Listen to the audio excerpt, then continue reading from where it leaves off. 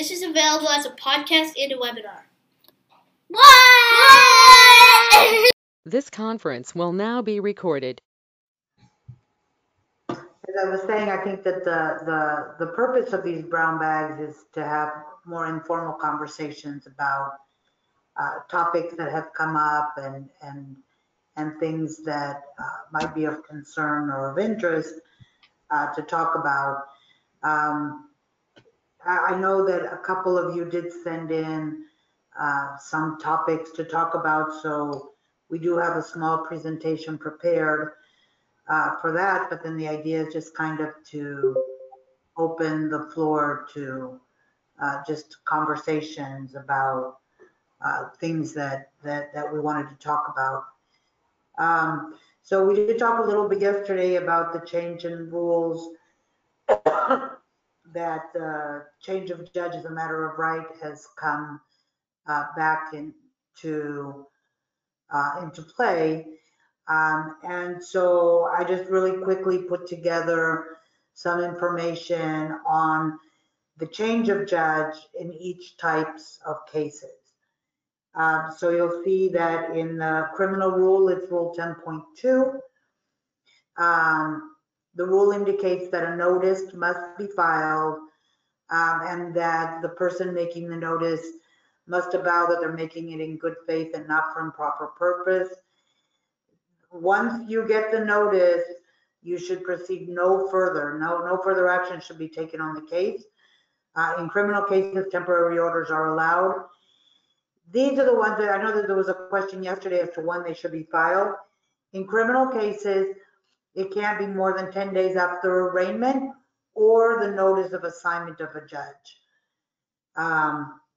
Unless there's a new judge assigned at the last minute or at some point for trial, then they have till 5 p.m. the following day to file the notice. The parties can stipulate to a specific judge, and then the case would be sent to that judge, or it's sent to the presiding judge, and the presiding judge reassigns. And we'll see in the following slide, it talks about what are the proper purposes, and one improper purpose is to not try to obtain a severance. But if one of the parties does notice the judge, the other defendants don't need to change judge, even if it will result in a severance. And we lost the PowerPoint. And that if something has already been resolved, there's been something contested in the case, then they can no longer file the notice. And then there is the definition of what is improper purpose. I'm not going to go through all of this. The only exception would be if there is a plea that is withdrawn, then in that case, it can go to a different judge. Excuse me. So that's how it works in the criminal cases. In the eviction cases, it's under Rule 9, which is the rule on motions, which is, I don't know, maybe a strange place to put it. But there didn't used to be changes of judges allowed in evictions, and they only started up in 2016. It was a new thing then when this rule was amended and it was allowed. And then in 2020, they were suspended. The eviction rules allows that the request can be made in writing or it can be made orally. So that is an important distinction. But they must state that the party has not previously requested a change of judge nor waived that right, and that the request is timely. So for it to be timely in an eviction, it has to be made before or at the time of the first appearance or upon reassignment to a new judge for trial. So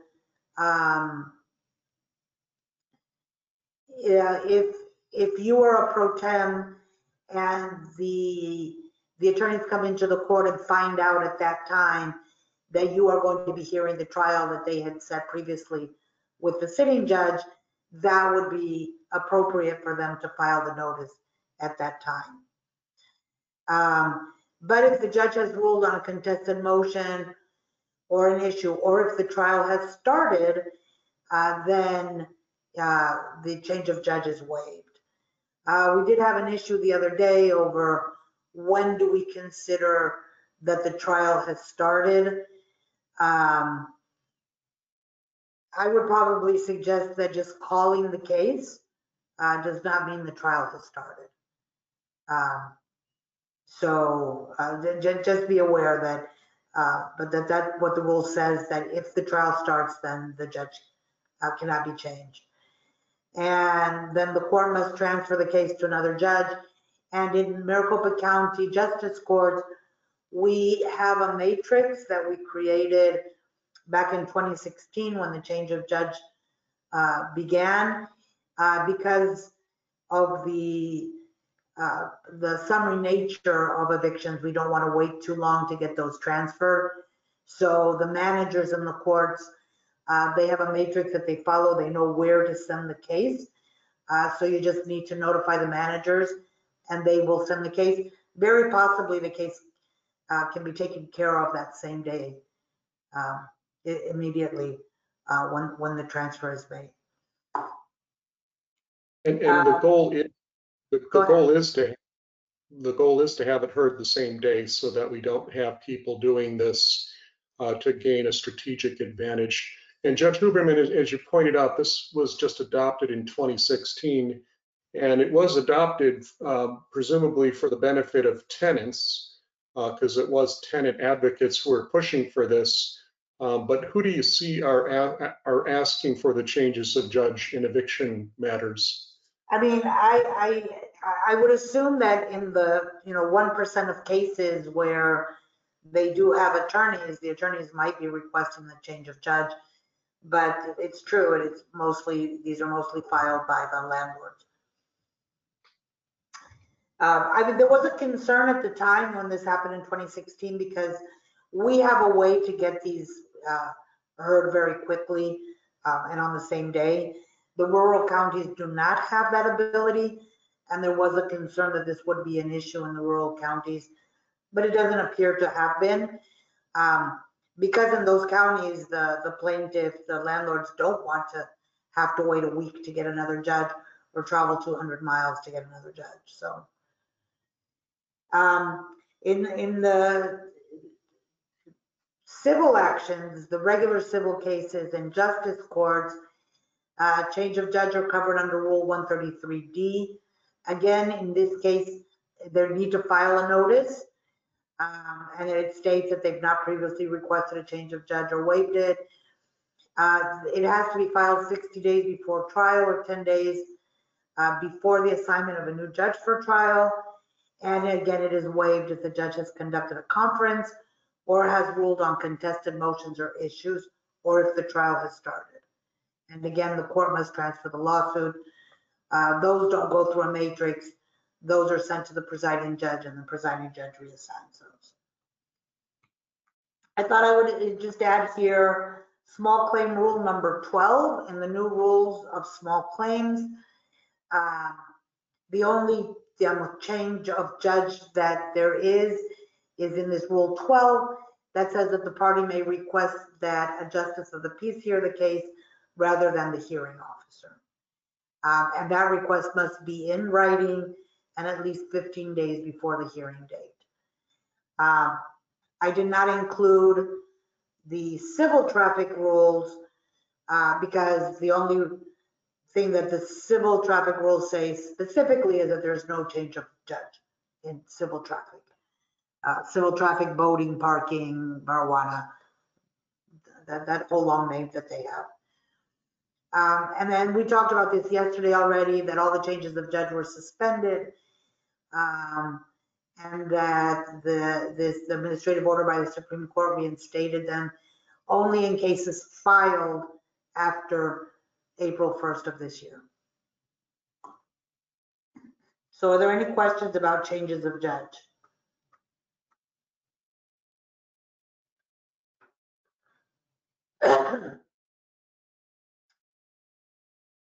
All right, so the next topic that we had questions on was counterclaims in eviction actions. I'm going to start talking first about diminution of fair rental value. The statute, 33, 1367 and 1364 talk about damage that can be recovered in one case for willfully diminishing the value, like interrupting utility service. And then the tenant can recover up to 2 months of rent or twice the actual damages. If a landlord fails to supply essential service, then the tenant can also recover damage based on the diminution of fair rental value. But in all of these cases, or in this case, the tenant must give the landlord an opportunity to cure. And if it's a minor defect, it's 10 days. If it's an essential services, it's 5 days.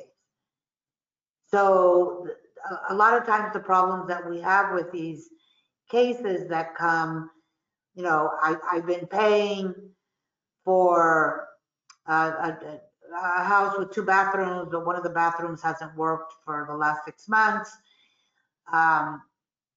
is that the statute does require the tenant give the landlord notice. And we all know that that is always an issue because they just think that when they called them or told them or sent them the text message, that might have been sufficient notice. So just to have an idea of what the claims can be, this is one of them, the diminution of fair rental value. And then we have abuse of access. Abuse of access is not, so the landlord is allowed to come into the property if they have a proper reason and give 2 days notice that they're going to do so. Obviously they can't abuse this access. They can't be, wanting to come in every day. They want to come in to inspect every other day or things like that. So those things might be considered abuse of access, as well as coming in without giving notice that they were going to come.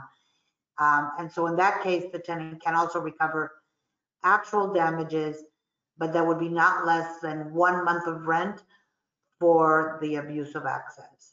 So technically they could get 1 month of rent for every time the landlord came in without giving notice. This statute does not require that the tenant give the landlord any type of notice, and is many times brought up during the eviction cases. And then the counterclaims themselves, you'll find them in ARS 33-1365. That's the next slide.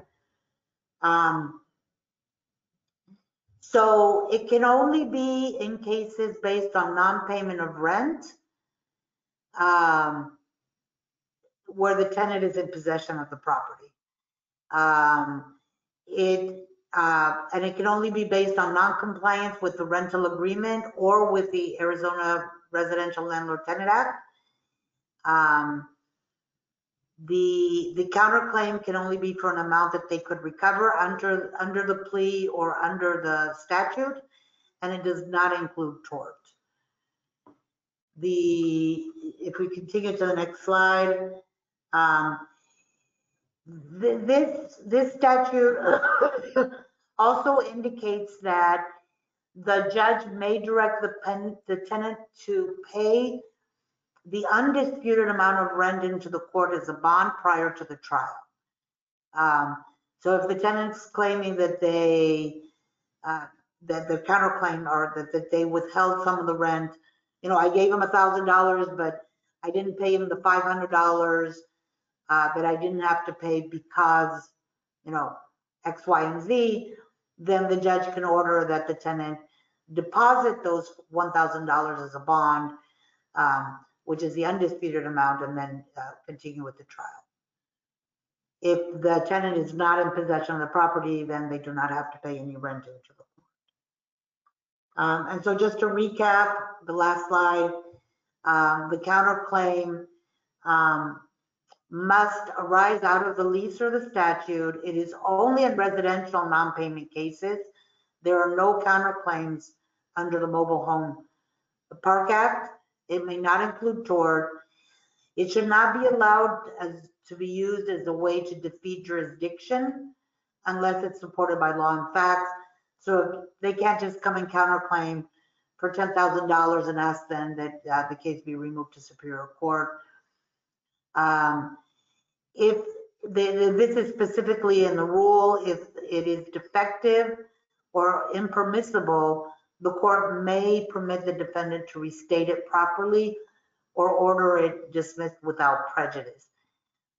This is, one of the examples of dealing with self-represented litigants that, they didn't do it in the right format, or they wanted to present it orally, or whatever it is. Give them an opportunity to fix it. Don't just dismiss it outright without allowing it, specifically because it's in the rules saying that you should do that. And the counterclaim must be in writing. So if they do want to counterclaim, just send them to the front counter to get the form. You can recall the case when they come back after they file the counterclaim. And that is just a quick overview of counterclaims in evictions. Is there any questions on that?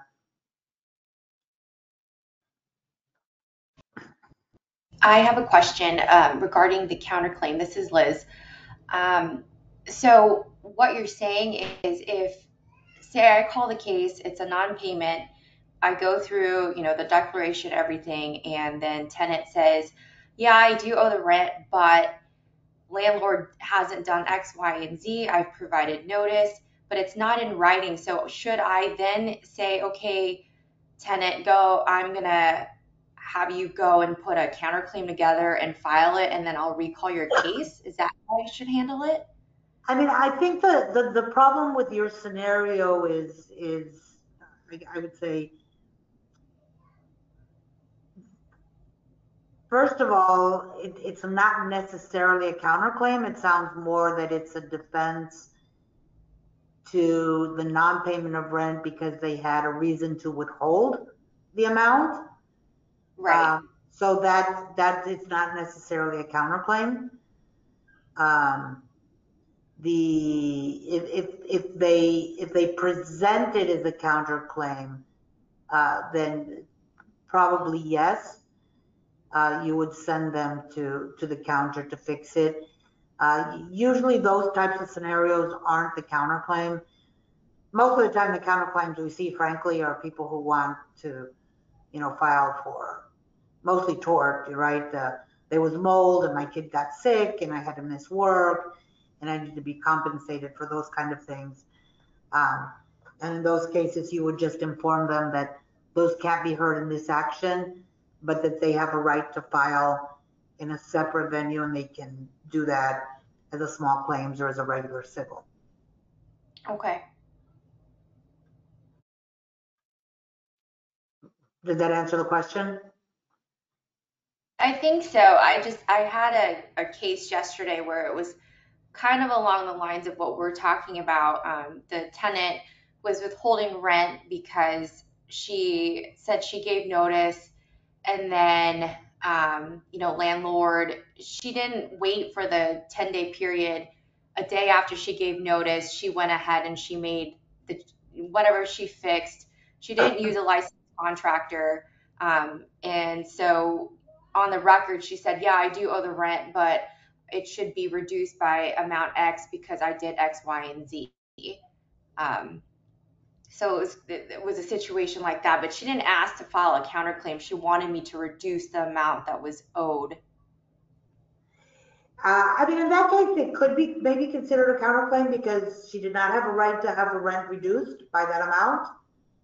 But then again, I think the issue that you have, I mean, that might be a counterclaim if it was something that was within the, the lease or the obligations of the landlord. I mean, it sounds like the problem she really had was that she didn't wait the time, did not give the landlord an opportunity to correct it. So that is one of the requirements.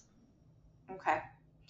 And in situations like that, do you just, I mean, I entered the order. Do you set that for trial? So you always have to set for trial anything where there's a factual dispute. Okay. So I don't know what the facts of that case were, if there was an actual factual dispute or not. I mean, if she admitted that she didn't give him the 10 days to wait, or if she admitted, some of those other issues, then maybe you're just resolving it as a matter of law and not based on any trial. Okay. Thank you. But if there's any type of indication that there is a factual issue to resolve, then yes, you must set for trial. We talk about this over and over, and and I'm sorry if we become repetitive on this, but we see this all the time from the Commission on Judicial Conduct or from the Court of Appeals judge, that judges tend to confuse avowals made by attorneys as evidence. So just be sure that you're picking out what is an actual factual admission as opposed to something that's just being told to you by the landlord attorney. Understood. All right, any other questions on evictions or changes of judge that Judge Huberman just talked about? So just keep in mind, as the pro tem, there is a lower court appeal that does say that the regular sitting judge is presumed to be the judge if there is no other indication of who the judge is. But the pro tem is not unless the pro tem's identified. So particularly for a jury trial, we do encourage the courts to indicate who the pro tem is going to be at least 10 days before the jury trial, so we don't run into a surprise change of judge on the day of the jury trial and then run into trying to find a replacement judge very quickly. So you may need to look at when you were identified as the presiding judge, as the judge who's going to be conducting the proceedings, to determine if that change of judge is timely. All right. Charles? Yes. I was just going to say, if we've covered the other issues and there are no questions at the moment, that now might be a good time to mention the Rule 8 issue that Judge Wismer had brought up, as well as the release conditions on the orders. Okay. And Judge Wismer did point out that he has noticed that in criminal cases, when you are granting a continuance, you should be checking whether or not time is excluded. That is important for Rule 8 purposes. And in one of the previous slides, when we went through when the notice of change of judge was not available, it's basically that same time period. Time was excluded in criminal cases. It's not excluded anymore. It's now countable. So you do have to make that determination. And basically, a rule of thumb is if a defendant is asking for the continuance, then you should be excluding time. If the defendant is not asking for the continuance, if the state is, then time should be included. It should not be excluded. And those are general rules of thumbs. There may be differences based upon the situation. And usually when the defendant is asking for a continuance, they go ahead and stipulate that time can be excluded. If the state it indicates there's no opposition to the continuance, it's because they'll indicate no objection as long as time is excluded or waived. So you do need to make sure that you're checking one of those boxes and that you're checking it appropriately. And what was the other issue, Tosh? Can I just add something onto that? Yes. And I know that, you're the pro tems and we're the sitting judges, and a lot of this responsibility falls on us and not on you. But we do have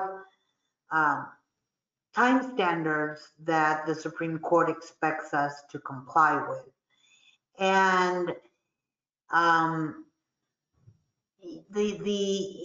lot of that went out the window during the pandemic because everything as we know, life went out the window during the pandemic, but we're trying to all get kind of back on track and trying to keep our cases, a little more under control.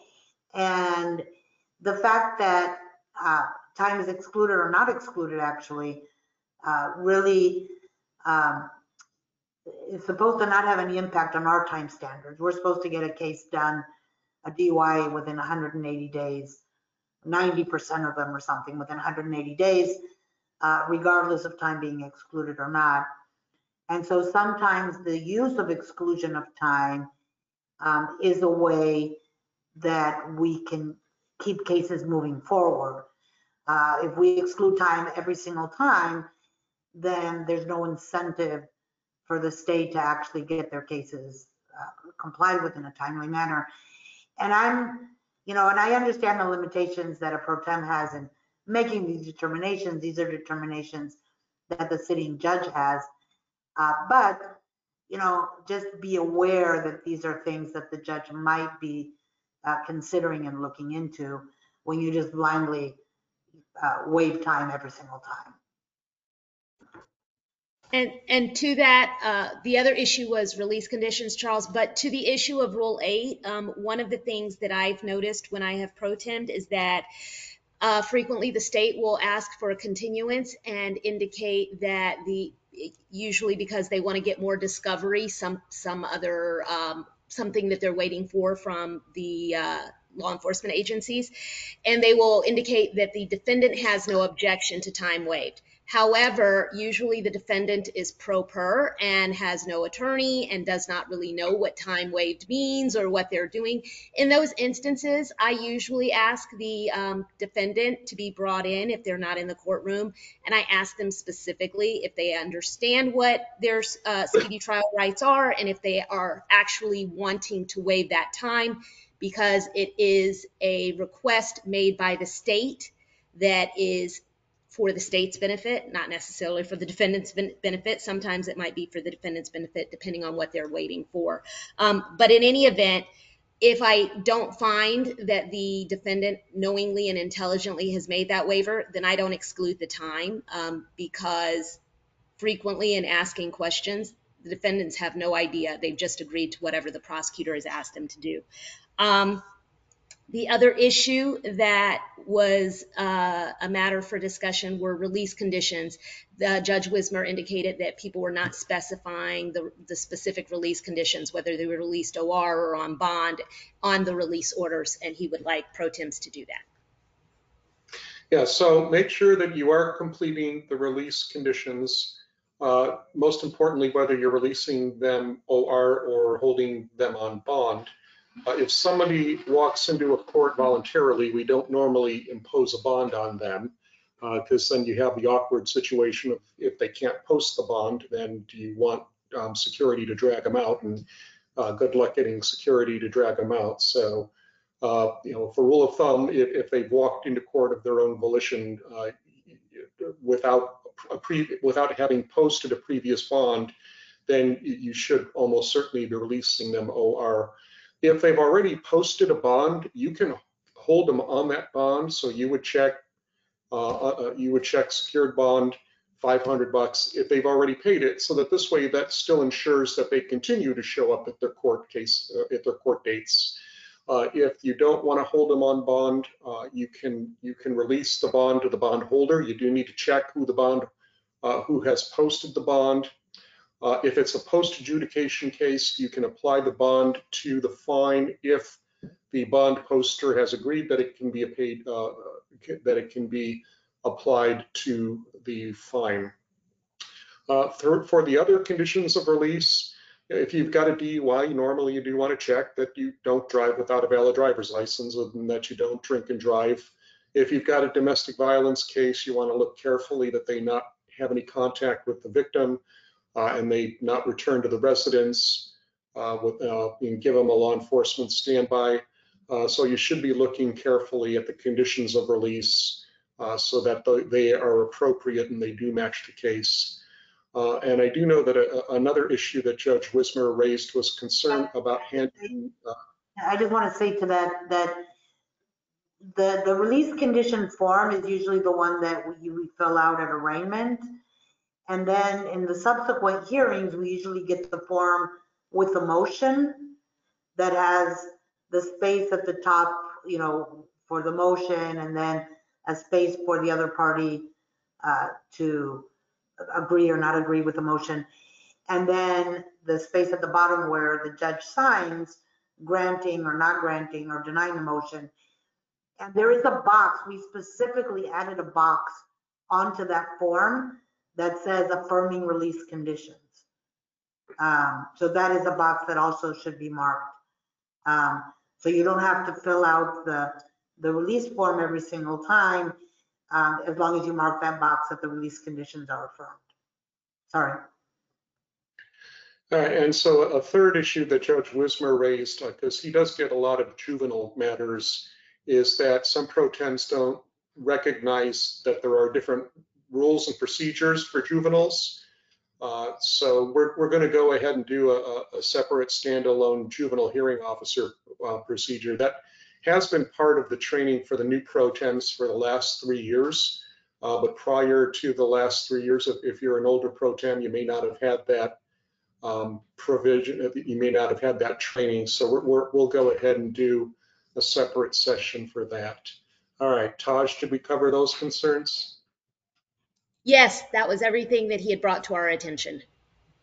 All right, there was another item brought to our attention, and this was more specifically aimed at small claims, but I know there has been a discipline of one of our prior pro tems, one of our former pro tems, that involved one of these issues. And so we do just want to make sure that everyone is aware that pain and suffering can be awarded in justice court and in small claims, and punitive damages can be awarded in justice court and in small claims. And again, we're going to do a separate class on this. If you have any questions about that, and I see someone who watched our hearing officer, Brown Bag Lunch, asked a couple of good questions about that. The differentiation is in small claims, we don't do defamation, libel, or slander, but you can do pain and suffering, and you can do punitive damages. You probably shouldn't be doing punitive damages very often, and keep in mind our jurisdictional limits. So, and this is the discipline that I was talking about, is we did have a pro tem who didn't know that she had jurisdiction to consider a punitive damages claim. And so the commission did point out to her that she did. As you can see, that was 11 years ago, so that was before me. And then I have a snippet from the small claims class from January 2021 that specifically goes into a scenario where you might want to consider punitive damages in a small claims scenario. Again, I would be really careful about that, and I'd want to make sure that it was pled in the complaint, certainly not to do it at a default hearing if the defendant is not present. So any questions about punitive damages or pain and suffering? And, you know, we may have some civil lawyers here who know that for pain and suffering, one of what we usually use for a benchmark is 3 times the actual medicals, you know, and that's just a starting figure, or that's not set in stone. When we do the standalone class, I'll give you some of the jury instructions that you can consider. Another question that we got was, can somebody get lost wages? And presumably, yes, they can get lost wages as well, as long as that was a result, a foreseeable result of the conduct of the defendant. We don't do pain and suffering for contract cases. There is one type of quasi-contract / tort case where you may do it, but again, we'll go into that in more detail. All right, any other questions about damages? All right, the next round of questions were about criminal trials. The pro tem wanted to know, is she allowed to ask questions of a defendant? And you are absolutely allowed to ask questions of the defendant. In fact, evidence rule 614 allows you to call witnesses. You can actually put someone on the witness stand. Now, I would be really, really careful about doing that. I've never asked a question in a jury trial. For a jury trial, I'm going to let the attorneys do it, because you do have, you're almost certainly going to have an attorney representing the defendant. But in a criminal trial, I'm going to be careful too. And if you're going to be asking questions of the defendant, make sure that you don't want to have that defendant potentially waiving a Fifth Amendment right. So go ahead and review Rule of Evidence 614 if you still have any questions. And can a defendant testify in his or her case in chief? They can, and they're going to be subject to cross-examination. So you may want to warn a defendant before they agree to testify that if they do so, that they may be waiving their Fifth Amendment right against self-incrimination. The next question is, how does the defendant introduce exhibits if the defendant does not have witnesses or is the only witness? Well, presumably the state has witnesses, so the only options are to have the state see if the state witnesses can do it, provide the foundation for it. The only other option is if the parties will stipulate that an exhibit is admissible. Otherwise, there is going to have to be a live witness who does provide foundation. And if the defendant can't get the prosecutor to stipulate or cannot get a state witness to provide that foundation, the defendant may have no option but to testify if the defendant really wants that exhibit introduced. And these are great questions. And the last question is, how detailed does my ruling need to be in a criminal case? And the answer is, you don't need to provide any explanation whatsoever. You don't. And in fact, the standard on appeal is an appellate judge will uphold your ruling if there is any basis to support it in the record. So if you don't give a basis, it can be upheld on appeal. If you give the wrong basis, it can still be upheld on appeal as long as the appellate judge does find a basis for it in the record. And I know Judge Huberman here wants to jump in to say, well, hold on a second, we got a whole lot of self-represented litigants, and that's where the second part of this answer comes in. And that is, you should give an explanation, particularly for self-represented defendants, as to why you're making that ruling. You do want to let them know that they were heard, unless they didn't testify, in which case they weren't heard. But you do want to provide a basis to explain to self-represented litigants why you're making the decision that you are. And those of you who've heard me talk about this before will have probably heard me say, if somebody starts to complain that I got something wrong, I'll actually listen to them, because believe it or not, there have been times I've been wrong, and someone has pointed that out, and I'll then reconsider my ruling. That doesn't mean you have to let them argue with you for a half hour, because at some point you can't say, I've made my decision. You're free to appeal the decision. But for self-represented litigants, it is good to explain why you did the ruling that you did. In civil cases, it's a good idea. The other thing about it is explaining your ruling. If you take something under advisement, you're going to have to if you take something under advisement and send them away, then you're going to need to do something in writing. You can always take something under advisement and tell them to wait for 10 minutes and then come back and do it on the record.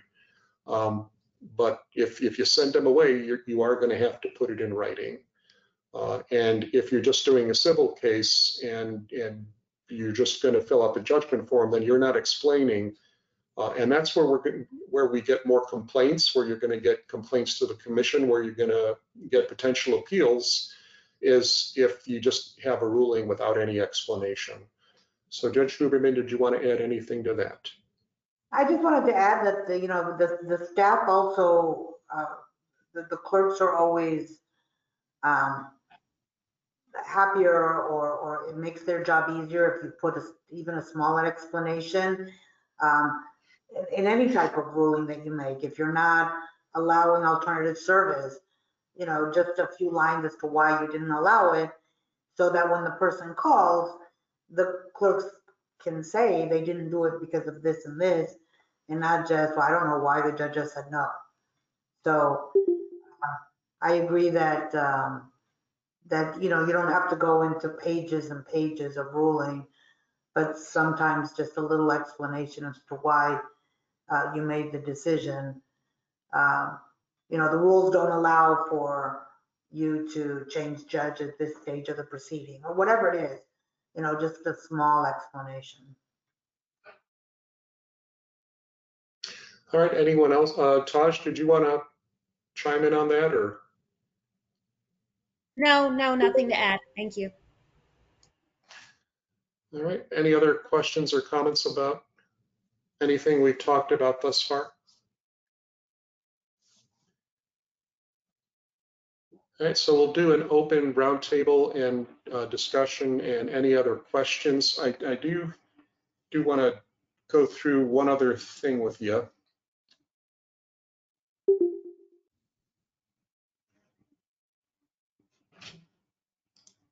I did include bench cards that I have created in your materials.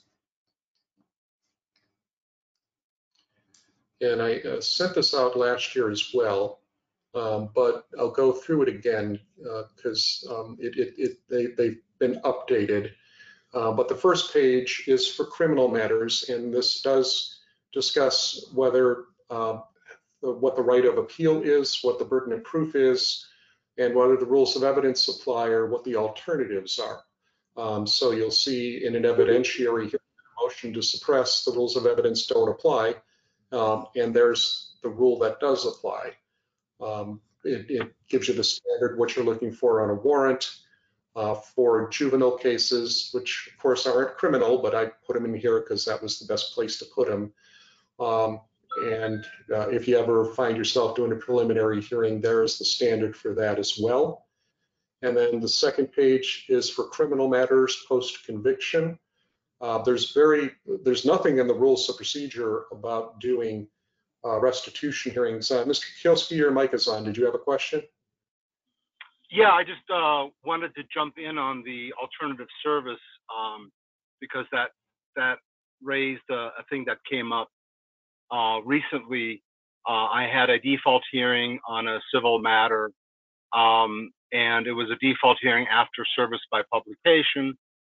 And during that hearing, it came out that the plaintiff had an email address for the defendant, and the defendant had at one point even responded, but they chose to proceed on a service by publication.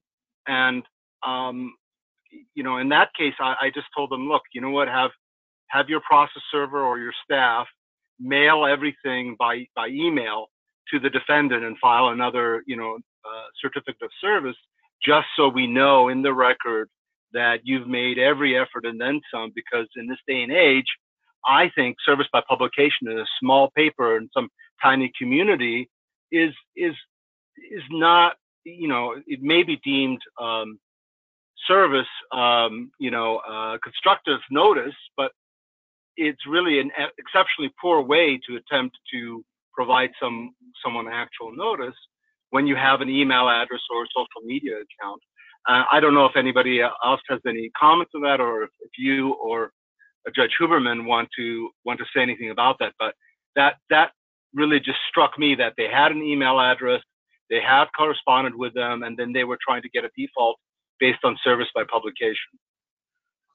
Yeah, and thank you for mentioning that. A couple years ago, there was a Court of Appeals case that did address service by publication, and it gave the specific example of even reaching out on Facebook. So yeah, if a plaintiff has an email address, I think they do need to demonstrate that they made every attempt to contact the defendant using that email address before they can resort to service by publication. And that's why we do the hearings. We do the hearings for service by publication after the service by publication. And so if you then determine, you know what, you had that email address, so you should not have served by publication, oh, you know, too bad. You ran the risk of it not being accepted. So back to the bench card. So you'll see the standards for marijuana expungement, for contempt, for post-conviction relief, and for animal return. That was a hearing that was added last year. There's no guidance on that whatsoever in the statute, but there's the statute. And so this will be updated before the end of the year to address motions to seal criminal matters, which will be quite fascinating for those of you who were in attendance yesterday with that mandatory training. And the next page is for civil matters. And so again, you'll see the different standards, whether there's a right to an appeal, and whether the rules of evidence do apply, or what the alternative is and what the burden of proof is. And the last page is the order of protection page, the protective order page. And this does have the most changes. You'll see up in yellow at the top that for protective orders served on or after September 24, they're valid for 2 years. So, you know, just as we talked about yesterday, you need to have that date etched in your mind, because you need to give people proper guidance as to whether that protective order of protection is going to be valid for 1 year or 2. And then as of September 24, that alternate definition that was in play last year is now gone. So this page was amended to include that. Also at the bottom, new allegations at a contested hearing. Rule 38D does, you must allow the plaintiff to amend on a form provided by the court, and then the 3 options that you have for the defendants. So I did just want to go through that bench card. I hope you'll find it useful. All right, we do have about 10 more minutes. Do we have any other questions or comments or concerns? Or does anyone have any questions about the reapplication process or anything associated or related to that? I'd be happy to answer those questions as well. Charles, I have a question. Well, Liz had her microphone on first. Sorry, I just wanted to go back to the service question. Has there been any movement, or have you heard anything about allowing alternative service like via social media? Has there been anything like in our jurisdiction? Because I've seen cases like out of New York and judges are contemplating that, but do we have anything here? Well, no. Other than the case that I mentioned that came out a couple of years ago, that said if the plaintiff did have potential means of reaching them, it did need to explore those means before turning to social media, before turning to service by publication. There's nothing in the rules now that say that they're required to do that. If we got an application for alternative service and it said that they can reach them by direct messaging on Facebook, I suppose you could consider allowing that. I haven't seen an application like that. Have you, Judge Huberman? I saw one recently that had, you know, when they do those skip traces, they come up with possible email addresses.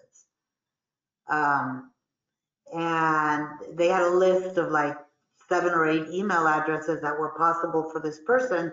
And then they asked that the alternative service be to those email addresses. I didn't allow it because I mean, I had no way to verify that those email addresses, belong to that one person. I mean, do we know that there's no other Anna Hubermans in all of the world, that, that Anna Huberman at whatever is me and not someone else? I don't know. It was an interesting request, but I, in the end, didn't allow it. I mean, I know that in Superior Court, for divorces and things, that is one of the things that they can show when they request for the default, is we tried to locate them on, on Facebook and social media and couldn't find them. But here it's usually part of the process of skip tracing is looking for them on social media. So keep in mind that the only alternative to personal service that is allowed in the rules is service by publication, and that has to be approved after the fact. Any other type of alternative service has to be pre-approved by the judge. If you're going to do that, then before you default somebody who did get pre-approval to serve on social media, that you then require proof that the actual intended person did receive notice of that, so that you do have actual due process. But if the question was aimed at is the Supreme Court moving to amend the rules to do anything about service by social media? No, they haven't done anything in that direction. All right, Scott or Liz, did you have anything further? Yeah, I have a question. Okay. I have seen leases that on the front page it says that all notices, et cetera, can be sent to the tenant by email. And then when they fail to pay their rent, they email them the 5-day notice, and it winds up in front of us. But there is a statute that makes any provision in a lease that agrees to waive or forego a right unenforceable. My question is, do we consider the 5-day notice being hand-served or sent certified mail to be a right that cannot be waived? We talked about this at the last eviction class that we had. I have as well seen those notices. I was of the opinion, as you are, that those are statutory rights and cannot be waived. Although there was some others who did not necessarily believe that. So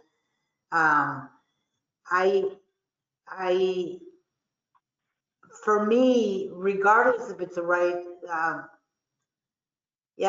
don't know. I mean, I go by 33-13-13 that says it has to be in hand or certified, or they have to have actual notice. And so what I have heard from the company that does do the email notices is that they do it through a portal and that they get a notification when the tenant received it. So in the end, I guess that would be a factual issue to determine, who opened it, did they really get it? I find that in the cases that I have of that are defaults now, they just mark the box that says in person, because I haven't been allowing the electronic, and honestly, I don't know if they actually tried to give it to them in person, but once they mark the box and it's a default, I'm kind of stuck with it. But I agree with you that it should not be a right that they can be allowed to waive. Thank you.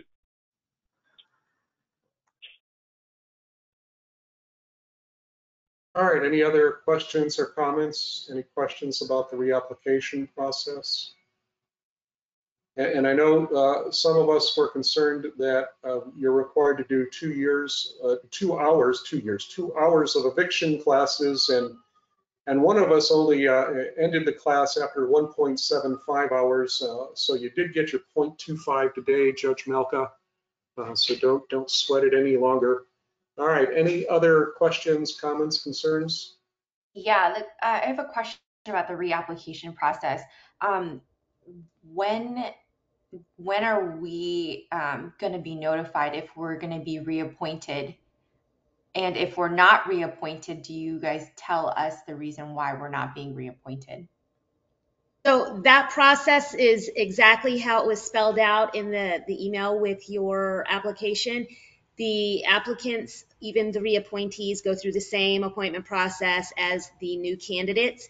Your name has to go first through the committee, then the bench. The difference is if you're not a new appointee as opposed to a reappointment, you don't have to do an interview again, but it still has to go through the same process. You go through the committee, you go to the bench, you go to the board of supervisors, and then you go to presiding Judge Welty for his appointment order. All of that takes 4 months, and those orders don't get signed until usually December, and then they are effective January 1st. If there are any issues at any stage of the process and it looks like you are not being passed on, you'll be notified once that stage of the process has begun. At this point, we haven't begun committee meetings or bench meetings or the board of supervisor vote or any of those things. But if at any point along the process there was an obstacle or an impediment, you'd be notified. Thank you. You're welcome. And just so you have a little bit more detail on the time frame, usually the the committee meets sometime usually in August, September to discuss the applications. The bench meets for a vote in either September or October. The names are then forwarded to the presider for review and the board of supervisors after that October date. Board of Supervisors usually makes a vote in November, and then the presiding judge of the Superior Court signs appointment orders in December. So that's the time frame you'd be looking at for each step.